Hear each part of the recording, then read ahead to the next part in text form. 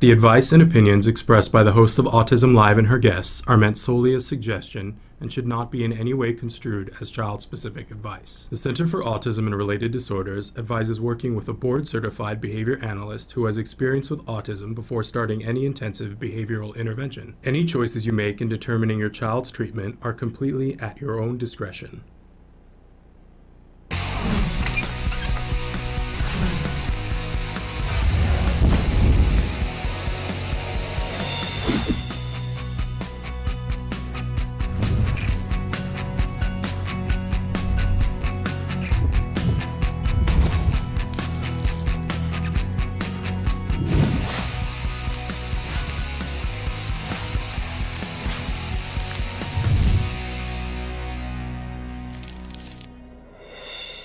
Good morning and welcome to Autism Live. I'm Shannon Penrod. We're coming to you live from the Warner Center in Woodland Hills, California.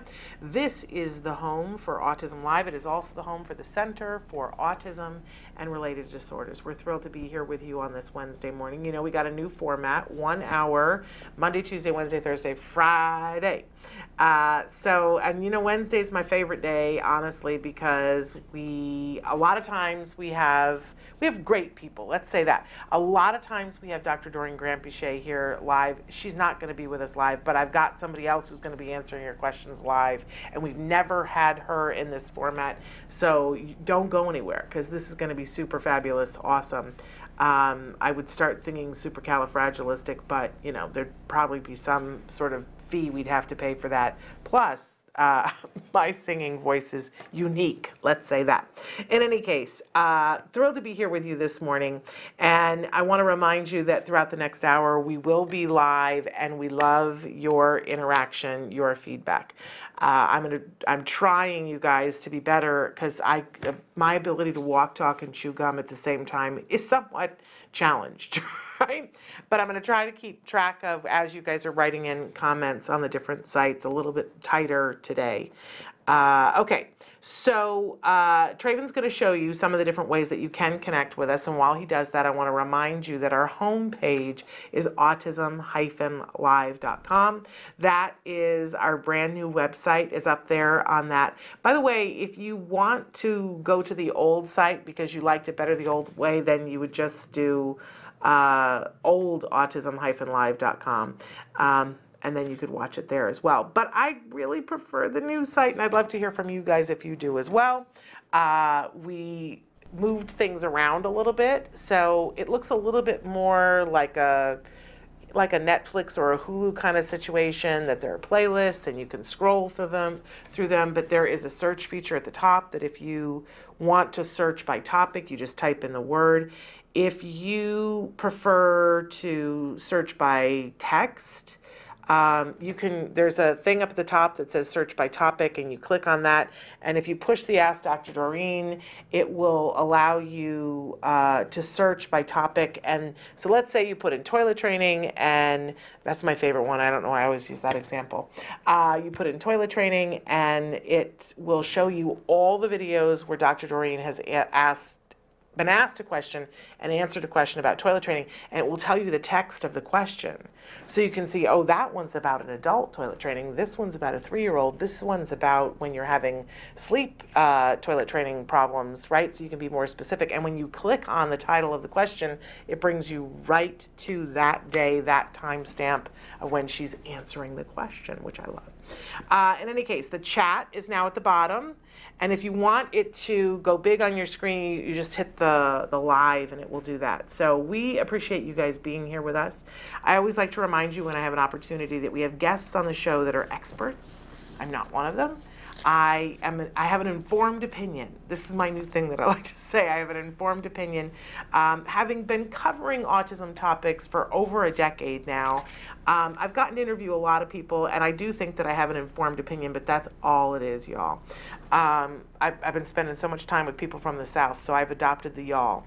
But anyway, I'm here because I got lucky. And I want you to get lucky. And when I say you, I mean the entire autism community and the biggest biggest, most beautiful sense. Whether you're the person who's on the autism spectrum, or you're the parent, or you're the practitioner, or you're the grandparent, or the aunt, or the uncle, the boyfriend, the girlfriend, I think what we all have in common is that we care deeply about people who are on the autism spectrum getting the respect and the help and support that they need to live the lives that are meaningful to them, right? I think that's what it's all about. We can disagree about everything else under the sun, but I think we're all in agreement about that. So that's why I'm here, because I got lucky and I had the opportunity to help my son, and I've also had the opportunity to provide support to others along the way as a result of that, and that makes me really happy, and that's what I want to do for you. So I offer a hand. We hold hands, we get through this together. Si se puede, right? We absolutely can do this. We've been doing this for a while. And for those of you who are new to this, I want you to know that there are a lot of us who've been through this and survived and thrived. So come with us, join and take what's useful to you, write in, tell us what you need, because it's not one size fits all. I don't think much in life is. It isn't even one size fits most, right? So write into us and we'll be happy to do what we can. It's important that you tell us where in the world you are so that we get a sense of what resources might be close to you. And by the way, please, I'm opening up the Facebook so that I can be keeping track, and we'll also be looking at the live feed as well. But I mentioned that we don't have Dr. Granpeesheh today. We will have her next week. So if you're writing on your calendar, and of course we'll send out a postcard on Monday. You know, when you're on our site and that thing pops up that says, would you like to subscribe? That's what the reason why you should subscribe is you'll get the postcard at the beginning of the week telling you who's on the show, including Dr. Granpeesheh. But we do have her next week, this week, instead of Dr. Granpeesheh, because, you know, it's always like, oh, no, we don't have Dr. Granpeesheh. So I like to get you guys somebody that's, you know, fabulous, right? Why would I want to give you less than fabulous? A lot of times we have Evelyn Kung here to answer questions, but today we're having Sue Cho. Now, Sue has not been on the show a lot, but whenever I can get her on the show, I love to have her on the show. She is an amazing expert in the field of autism, and you're going to love her. So we're going to take a short break so that we can get Sue connected on the Skypeage, and then we're going to have a great time answering your questions. So be writing them in right now. Stick with us. We'll be back after these messages. To Autism Live, and our special guest this morning is Sue Cho, and she is joining us on Skype right now. Sue has been on the show before, but never in this exact format, and there she is live. You were seeing a picture of her before. Hey, Sue. Hello. We're so thrilled to have you on.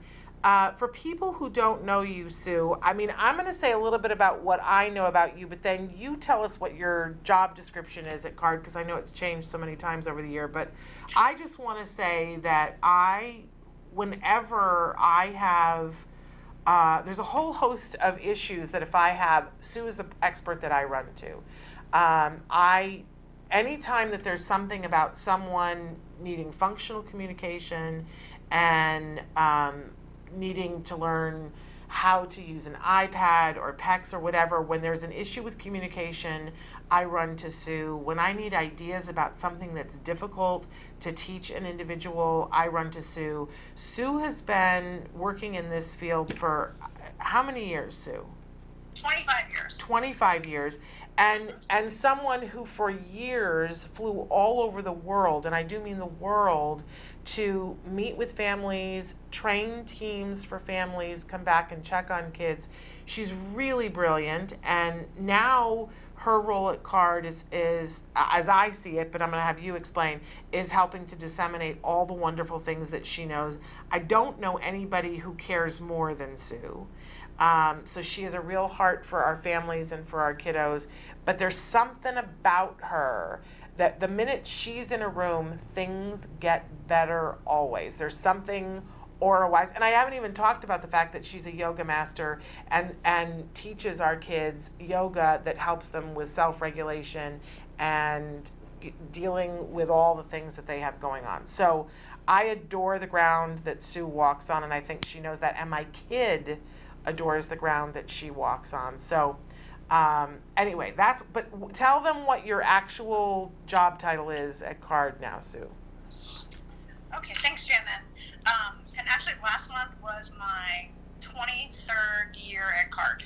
Wow. So I was a independent therapist for a family in the Washington, D.C. area before I was hired by CARD. And my title at CARD is Senior Clinical Trainer. And so I provide training and mentorship to all the supervisors that come into CARD, either who are new BCBAs or new BCABAs that are either that have been at CARD for a while or are new to CARD too. So that's my primary job now. Wow. And how lucky are we that she's doing that, because to disseminate all that she knows to all those people, it's a really good thing, you guys. So we asked Sue to come in this morning and fill in for us, answering some questions. And you guys can be writing in your questions, but I'm going to take a couple that we haven't been able to get to first. So I'm going to start with, this mom writes in, and we have a lot of moms who, because we don't say people's names on the show, we sort of give them names so that it's code that we know. Like we have the strawberry mom, and we have the haircut mom, and we have, so this is the O mom. And she writes in and says, my son is 8.5. I feel like they are not pushing him enough at school. They keep saying his comprehension and inferencing is what he is at deficit at. But yet every time we test him, he does fine. And he is amazing at math. He is in an inclusion class. I just feel like they are holding him back. Are there special schools that can push him? What do you think about STEM schools or magnet schools? I just feel so bad that he's stuck.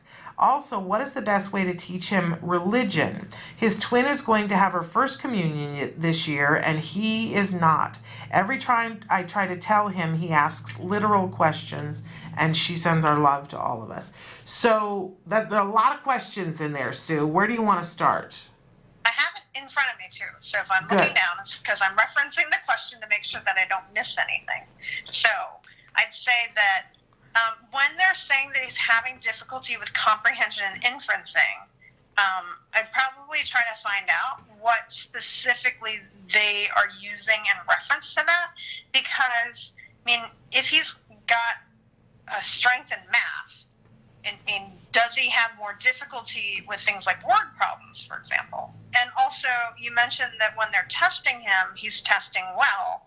Again, but what are they testing him on specifically? I think that if you have more information about the specifics rather than generally speaking, that it might help you guide them in challenging him more.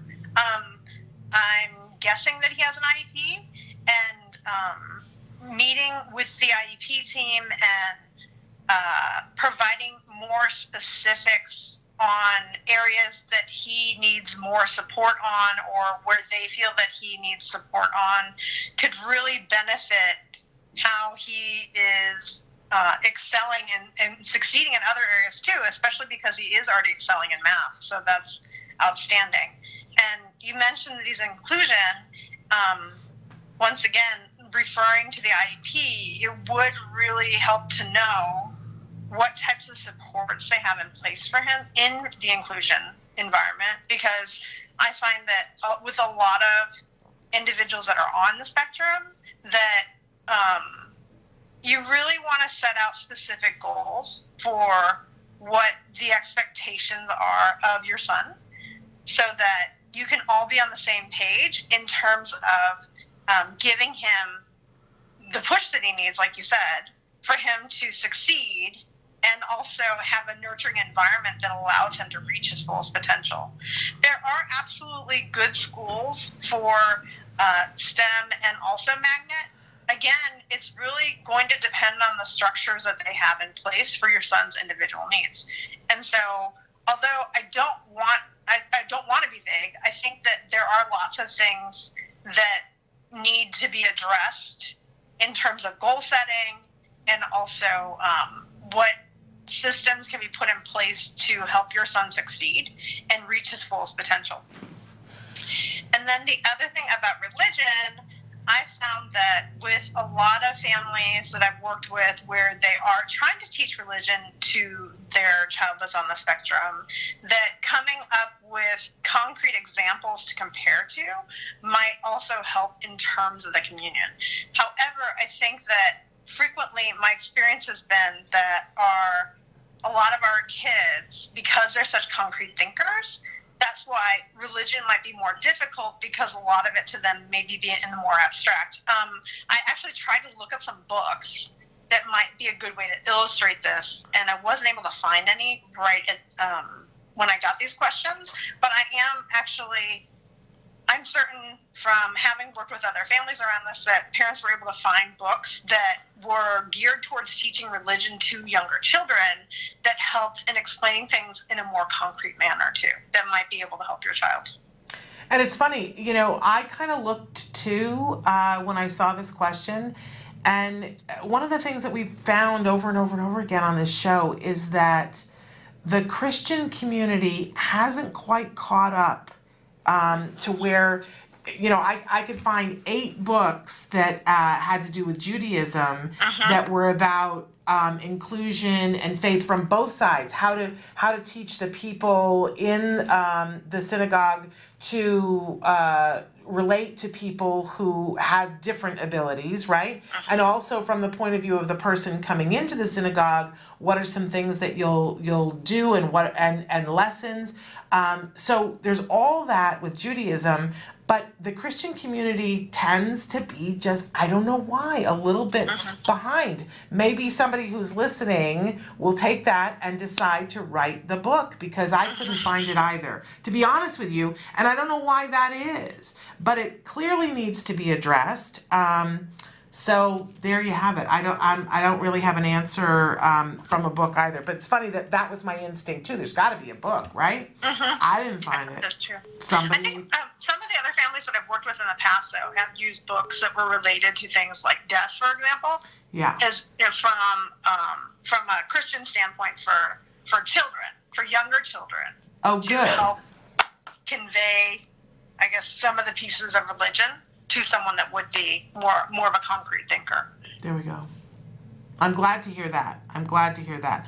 Now, going back to the deficits on the comprehension and the inferencing, I'm just going to throw in here too, Sue, that I find that especially as the children get older, it seems like the teachers aren't front-loaded with those tools. So if the teacher, like, you can write it into the IEP, but if the teacher doesn't know how to address that, is there any place in particular, like, does skills have lessons in them that you would recommend for a parent to give to a teacher, or is there an IBT training that you're aware of that would help a teacher to work on inferencing and comprehension? I do.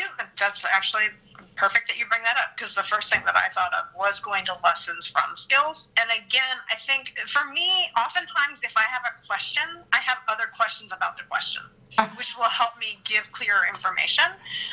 Definitely getting examples from the teacher, though, on what the areas of concern are or where the student is struggling would really help I guess identify where to teach from too, though. Yeah. So, I mean, is it that, what is it about the inferencing that's not working? I mean, I'm assuming from an academic standpoint. So usually one of the places that I'm able to identify potential problems would be for someone with difficulty with inferencing, for example, is if we looked at word problems, for example, with math. Okay, so if her son is doing well in math, is he also doing well with word problems? That's usually a place for a lot of our kids that struggle with inferencing, that they struggle, is when there's more of a language arts component to the math itself. I mean, so that's a place to look. Also, too, is it from a writing standpoint? Is it from a reading standpoint? Is it from a social standpoint? So really all of those areas, getting more examples would help identify where things need to be taught. And some of it could actually be through the language curriculum and skills. Some of it could also be through the social curriculum or also the cognition curriculum too. Okay. So it really depends on the specific problems, which would identify which area to attack it from. Okay, and I just, for those of you who are coming to the show for the first time, what we're talking about, skills and IBT. So it's skillsforautism.com, great tool, 8 different curricula areas that Sue is talking about here. You can sign up and do a 14-day free trial, but they will charge your card on the 15th day, so make sure you're aware of that. So skillsforautism.com, and then IBT is ibehavioraltraining.com, has wonderful training modules in 3 different specific areas. So if you can decide which level you want to do them. There's a set that's just for parents, which means the jargon is low. And then there's a set for educators that it's just things that happen in the classroom, which is amazing. And then there is another set for people who are working individuals on the autism spectrum. So if you're a really on-it parent who knows the jargon and wants to know the high-level stuff, you can choose for yourself. They don't determine it for you. You choose for yourself. It's very inexpensive, cheaper than buying a book. And it's a video that's interactive, and even, will quiz your knowledge to see did you get what they were trying to teach you. So ibehavioraltraining.com. Traven has it up on the screen. Thank you so much, Traven. Okay, we should take a break, and then when we come back, we'll do the next question. I know you guys are writing some things in on Facebook as well. So don't go anywhere. We're going to be back after these messages. We were both saying how great that looked and how much we want to eat that. We're here with the amazing Sue Cho, and so thrilled that she's here answering your questions today. We are live. So we had a question that came in on Facebook. Somebody asked, our 4-year-old is in the process of an assessment for ASD in the Canada area. Very specific area of Canada, but I'm not going to say. Many people are saying that our son can't be autistic as he seeks social interaction. He has many other difficulties that fit with ASD criteria, and his OT and SLP agree our son can't maintain social relationships because of his sensory issues and difficulty with pragmatic language. Although he desires and is excited by social interaction, he has a difficult time with it. Can you clarify if some children can be social seeking and have ASD? So what do you think, Sue? Absolutely. I definitely have seen many children over the years that may have even been diagnosed late, or their diagnosis was difficult to obtain because they were social, or it appeared that they had enough social skills to not be considered on the spectrum. Now, although I don't know this little boy personally, I would definitely say get him checked out. I know that lots of parents come in, though, and say, my son's social, so he can't be on the spectrum. But they were able to get a diagnosis, or they got a diagnosis later because people assumed since he was somewhat social, the child was somewhat social, that they couldn't possibly be on the spectrum. But I've definitely seen a fair number of kids that are social, but maybe they have it, I guess, they have some social skills, but then perhaps when they spend more time with people, then more of the deficits start showing up in the social area. Thank you so much for saying that. And I apologize because at the beginning of the show, I usually give the disclaimer and say that whenever we have experts on the show, they cannot give individual specific advice. And Sue reminded me of that when she said, I don't know this little boy. Because it would be a disservice to an individual to say that writing in a question, that they could have individual specific advice. So all that we're able to do here is ask experts to comment in a general nature on the questions that you answer, and then hopefully that helps you to go back to the experts that you have and be a little bit further on in the asking questions sequence so that you can get more done. So we appreciate you being so clear on that, Sue, and I want to be clear too that that's our disclaimer always. And I wanted to say too, I appreciated your answer, Sue, because my son, I think part of the issue that we had was that people would say to us, oh, he can't be on the spectrum because he likes being around other kids. Well, I over the years, since my son has been diagnosed, the criteria for autism changed. But even before it changed, it was too much for us to get our heads around, but like once a month I would read through it and go, oh, this makes a little bit more sense now, or I'd get just one more piece of it. And I think it's important to note it because a lot of times the information that's out there in the world that comes back to us to tell us about autism isn't correct. Like, we will hear all the time that people with autism don't have any empathy, that they don't have any feeling for other people. And I know that's not true. I think it's just the way it filters to people because some people, a lot of people on the autism spectrum have a problem with perspective taking. So they don't know when another person is hurt. And it's the same thing with the communication thing because in the diagnosis, no matter which one you're looking at, it talks about deficits in social skills, but that doesn't mean that you don't want it. And let's remember always too that people on the spectrum are their own people, and they're not. I love the phrase, if you've met one person on the autism spectrum, you've met one person on the autism spectrum.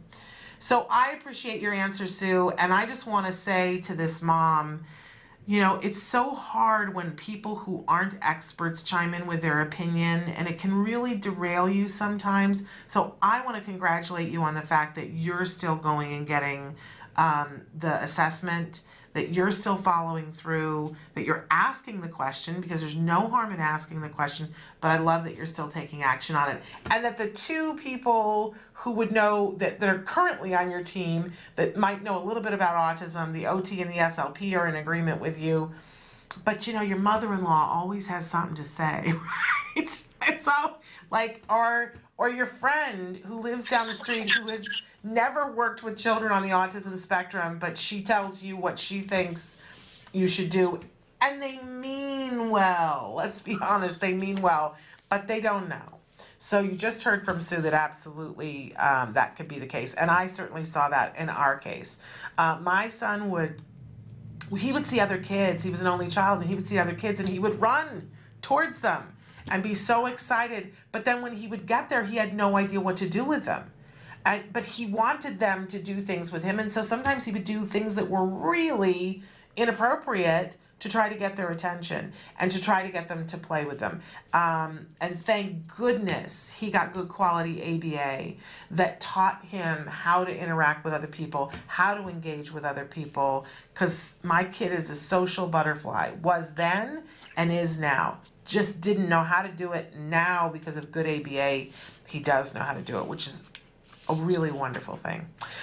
Okay, so I'm going to move on to this other question. How does therapy change with age?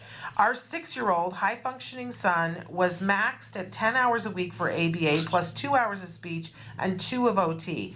I don't really count hours at school because they happen automatically. What should I be looking at next, or do I continue these forever and thanks?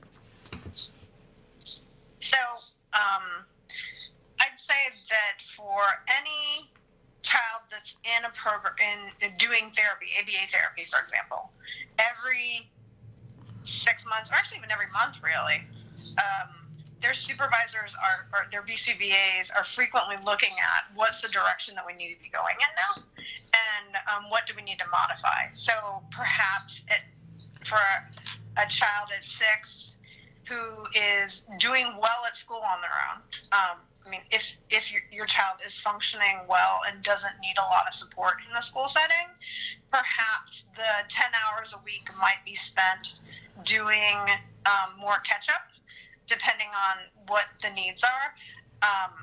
Again, I'd say that over time, though, we really look at it hard for sure. We're looking at, I always say to families and to therapists, we're working our way out of a job, because we're really making sure that the child is learning from their own environment, they're able to learn from their peers, from school, so that we've hopefully caught them up or are catching them up so they can be more and more self-sufficient. So I'd say make sure that you speak to your program supervisor, your BCBA, to make sure that you talk about the plan for phase out when that is appropriate, and just making sure that you're hitting all the best areas or the most important areas for your child so that he can get the best quality treatment and also phase that out when it's no longer needed. And Sue, I don't know about you, but I'm spreading the message here on the show. It worries me that she says he was maxed out at 10 hours. And I want to know, is that because the insurance said that, or the other funding source said that, or did the supervisor say that? Because if it's that the supervisor feels like your child needs more than 10 hours, please know, and please spread this word to everybody, that you can appeal their decision of how many hours. If your insurance or your funding source says, well, we think it should be 10 hours, and your expert of record has made a recommendation for more, please appeal that. And please know that almost all initial appeals fail.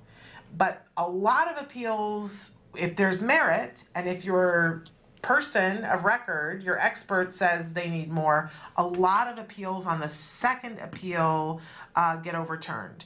And I think that's information that we need to say almost on a daily basis, because a lot of people don't know. When they do appeal and they get the initial no, and they're like, well, I guess there's nothing I can do. But if you feel, and if your expert feels that 10 hours is enough, then that's fine. But please don't allow insurance to dictate to you when your person is saying otherwise. Are you seeing some of that too, Sue?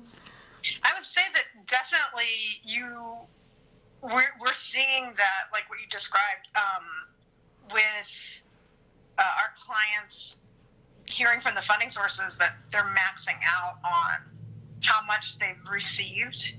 And I think that as more families hopefully appeal that, they will start looking more on or making decisions based on what's necessary versus a policy. Yeah. And also, I guess since and I didn't mean this to turn into an insurance conversation, but sometimes it does. I hadn't thought about it because the way you said max, I was like, oh yeah, we should definitely talk about the Mental Health Parity Act, which is a federal law, which overrides any of your state laws. And that law says that if somewhere in your policy they allow for something else, for a different condition than autism to get this service, then they can't limit it for autism. What we see is that a lot of times for autism, they'll put a number of hours max on it, or they'll put an age max on it.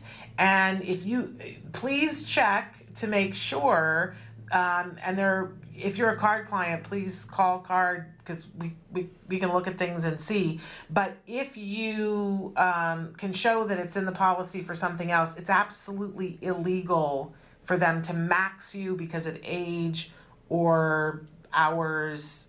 And we're finding that a lot of people are winning when they say, and on their appeal, Mental Health Parity Act.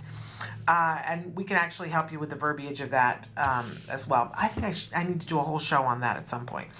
Shannon, you brought up a good point too, though, about I think people are often afraid to ask because it may be a no. And I encourage parents to ask, and the answer might be a no. Because if we don't ask, we don't know. That's true. Find out.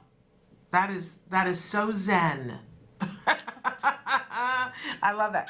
Okay, so we've had somebody who wrote in and said, can you talk about the CARD Academy? And we had another question that I didn't put on the list that was about basically about CARD Academy. So I sort of lumped them together. We have several people who are wanting to know what that is, what it looks like, what that can be. Okay, so to my knowledge, there are CARD Academies in Virginia and Arizona. And so the model is that it's very much like a public school, not a public school, pardon, a private school. And basically they have a BCBA on site. They also have licensed special education teachers. And all the children that attend the academies are receiving one-to-one intervention. A large portion of the students that attend academies are also there because of school district placements. So, for example, the first academy that was started in Alexandria, Virginia, was started by the superintendent of our car academies, Marianne Castle. And basically, one of the reasons why she felt very strongly about starting academies was that the school systems didn't have a strong alternative they did not have a strong replacement for autism classrooms or autism classes that were ABA. And so she started the first academy, goodness, I think maybe 5 years ago, maybe longer. And now there are 3 academies, one in Alexandria, one in Stafford, Sterling area, Virginia, and then also near Phoenix in Arizona. But it's they have multiple classrooms of varying ages, so children are placed in classrooms based on age and ability. And so each class has a teacher, and each student then has a one-to-one behavioral therapist with them as well. And, you know, I want to say this too, that if you're not in those areas and you're wanting a CARD Academy, the reason why those CARD Academies sprang up where they were was because there were parents who wanted them. So like everything else with CARD, if CARD is not where you want it to be, there's a pathway for it to be there, and it's always driven by parents. It's not like CARD sits and goes, where should we go? And strategically says, okay, you know, we'll go here. CARD goes where parents ask them to go. So if you want a CARD Academy, CARD Academies were started first by one parent saying, it's not working at school, as you were saying, and so it starts, and then another parent goes, it's not working for us too, and then it builds into an actual building of its own. But we do, even though there are just the 3 academies that are standalone, we have many clients and other offices that are doing something that's kind of a homeschool program at CARD. So the parents work with the school district to have a homeschool program, and it's delivered at CARD by specific people who are therapists and their teachers.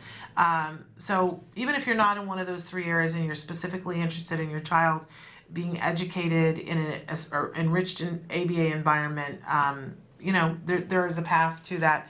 And I would strongly urge you to, you can contact me and I'll put you in with the right people at CARD depending on where you are. And it's a year-round school. Yeah, yeah. So, and I know our academy parents just love the academies and what's happening at them, which is a really fabulous thing. So I want to take a break, and then we'll come back to answer more questions. We're getting down to the end here. So stick with us, though. We're going to be back after these messages. Don't go away. Welcome back. We are here with Sue Cho. We were just oohing and ahhing over that picture of my son. His kindergarten teacher every year, she had a shawl and a lady's hat that she would give kids, and her husband's suit coat jacket and hat that she would give the boys, and those are the pictures that she would take and send home for Mother's Day. If you guys are looking for something to do for mothers, man, there's nothing better than that, right? To see your little one dressed up in adult clothes holding flowers for you, stop it. I mean, just stop. I can't even, right? But anyway, we're here with Sue Cho, and she's an amazing expert in the field of autism. She's answering your questions. We had somebody from YouTube write in and say, how do you stop a child from pooping in the pool when he's 8 years old and has had potty training from professional teachers? Because, yeah, the poop in the pool, other people start to get mad at you. It's a thing that is not, it's not something we want to let keep happening. So, Sue, and again, folks, you know, I want to remind you that she can only answer these questions from a general nature. And if you're still watching, she may have some questions for you on YouTube to help her better answer the question. So, I'd say one of the things that you definitely want to look at, though, is what is it about the pool, maybe, that could be triggering his or your child's bowel movements in the pool. I mean, I know that for some clients that I've seen over the years that it's the movement. Once they're moving around, it loosens things up for them and allows them to pass about more easily. Or potentially, the other thing to look at is what do you do after your child has a bowel movement in the pool? I mean, for some families, what I hear is that they might inadvertently be reinforcing their child after they have a bowel movement inappropriately. So an example was I had a family that was giving their son a bath every time he had a bowel movement, no matter where he was. So whether it be in the pool or in the living room, and he loved water. And so when we discussed this, it turned out, they'd been reinforcing him for having bowel movements without realizing it. So I think also too, looking at when your son does have bowel movements in the places that he is supposed to do, what's the response to that too? So it could be looking at, what is it about the pool that he's having the bowel movements? And then secondly, what's potentially the consequence for having a bowel movement in the swimming pool? And then also reinforcing where he's supposed to have bowel movements or where it's appropriate to have bowel movements. Absolutely. And so it's hard because you don't have more information than that to go off of, but maybe that's the first thing that this family needs to look at. Is we talk a lot on the show, Sue, about the ABCs of behavior, the antecedent, the behavior, and the consequence, because every behavior has them. So I feel like what you just brought up is, what's the antecedent before? Like, what is it about the pool that's setting up this environment in which they feel like, and what's the consequence? So we are always worried about the behavior. As parents, we're like, what are we doing about the behavior? And I love that the behaviorists are always like, not so much control over that, but you have control over the antecedents and you have control over the consequences. So maybe this parent needs to start keeping track of that, to know what's happening so that it can be looked at to see how we can manipulate those things so that it can be changed. It's hard for parents because we just only look at the actual thing and go, this is the thing that's messing up my whole life and it's messing up my kid's life. And we don't, like, even just hearing you talk about that parent and saying that they were inadvertently reinforcing it. A lot of times we don't see that. I've told you before that my son used to hit his head on the kitchen floor, and I did not see that I was reinforcing that at all. Like, if you'd asked me, I would have told you, why would I reinforce hitting his head on the floor? Like, that makes no sense. I'm a smart person.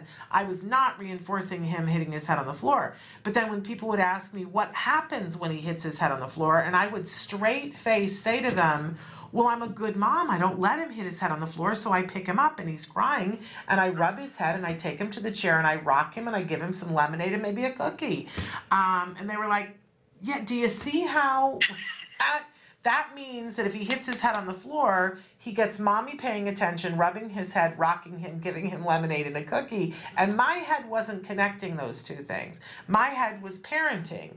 And I don't want my child to hit his head. And when he's hurt, I want to make him feel better. So just know that it's not a blame thing, parents, as we talk about this. But we do need to look at it very scientifically the way they do and go, here's the behavior, what happened right before the behavior, and what happened right afterwards.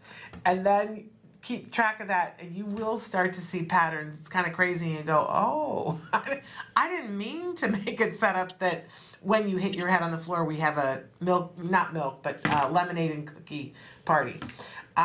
It's humbling. It's humbling when you see those things. We're almost out of time here, but I'm almost in tears. Somebody wrote in and said, hello, my son is autistic and your videos have saved his life. Thank you for writing in and saying that, because we set out every day to just do our level best. And when we know that it has helped somebody in any way, shape, or form, it makes our whole day. And I know, Sue, you get to work with families all the time, and you get to see some of the immediate results, and you speak to people about how reinforcing that is and how that helps you to get through all of the hard things. And doing a show, we don't always know. And when you guys write and tell us, it really makes my day. And I think it makes our whole staff's day. So Sue, you're amazing. For anybody in the future that if somebody has any questions specifically about, because I've said you're the functional communication queen. If people write in questions, can we send them to you in the future? Absolutely. Yes, please. I've been honored to answer any questions. Okay. Well, we thank you for being with us, and we thank you for all your hard work over the years helping our kiddos and our families on the autism spectrum, and we appreciate you. Thank you very much. Thank you, Sue. Bye-bye. Bye. And so we're just down here to the last minute and a half, you guys. But I just wanted to give you a little bit of heads up about stuff that's happening the rest of the week. So on Friday, we've got Let's Talk Autism with Shannon and Nancy, because that's sort of the new thing. And we're going to go through the whole summer, because it's May and we got to talk about summer and about some things that you guys can be doing regardless of whether you're doing a camp or you're doing, continuing with ABA. Summer is an ideal time to catch up. So we're going to give you the whole rundown on things that parents can do to enrich the summer, to have fun, and really get more caught up during the summer, and why that's so super important. And then tomorrow we've got an amazing show planned for you. I'm super excited about it. And we're going to I'm trying to carve out more time to answer questions that you guys have sent in, because we got a backlog of those. So we're going to take some time to do that as well. I just want to thank you again, and all of you, for being a part of our family. I know it's been a little wonkinator as we've moved to this new format, and we're still figuring it out, but thank you for being patient with us. Thank you for writing in. Of course, our goal always is to be as interactive as we possibly can. You will see that some of the shows that we'll be doing are pre-taped, but we're going to try to get to those questions during the live ones that we do, because we're here for you guys, and that is really the long and the short of it. Traven, if you're talking to me, I've lost you. Okay, it's time to sign off. Until tomorrow, give your kiddos a hug from me and one for you too. Bye-bye for now.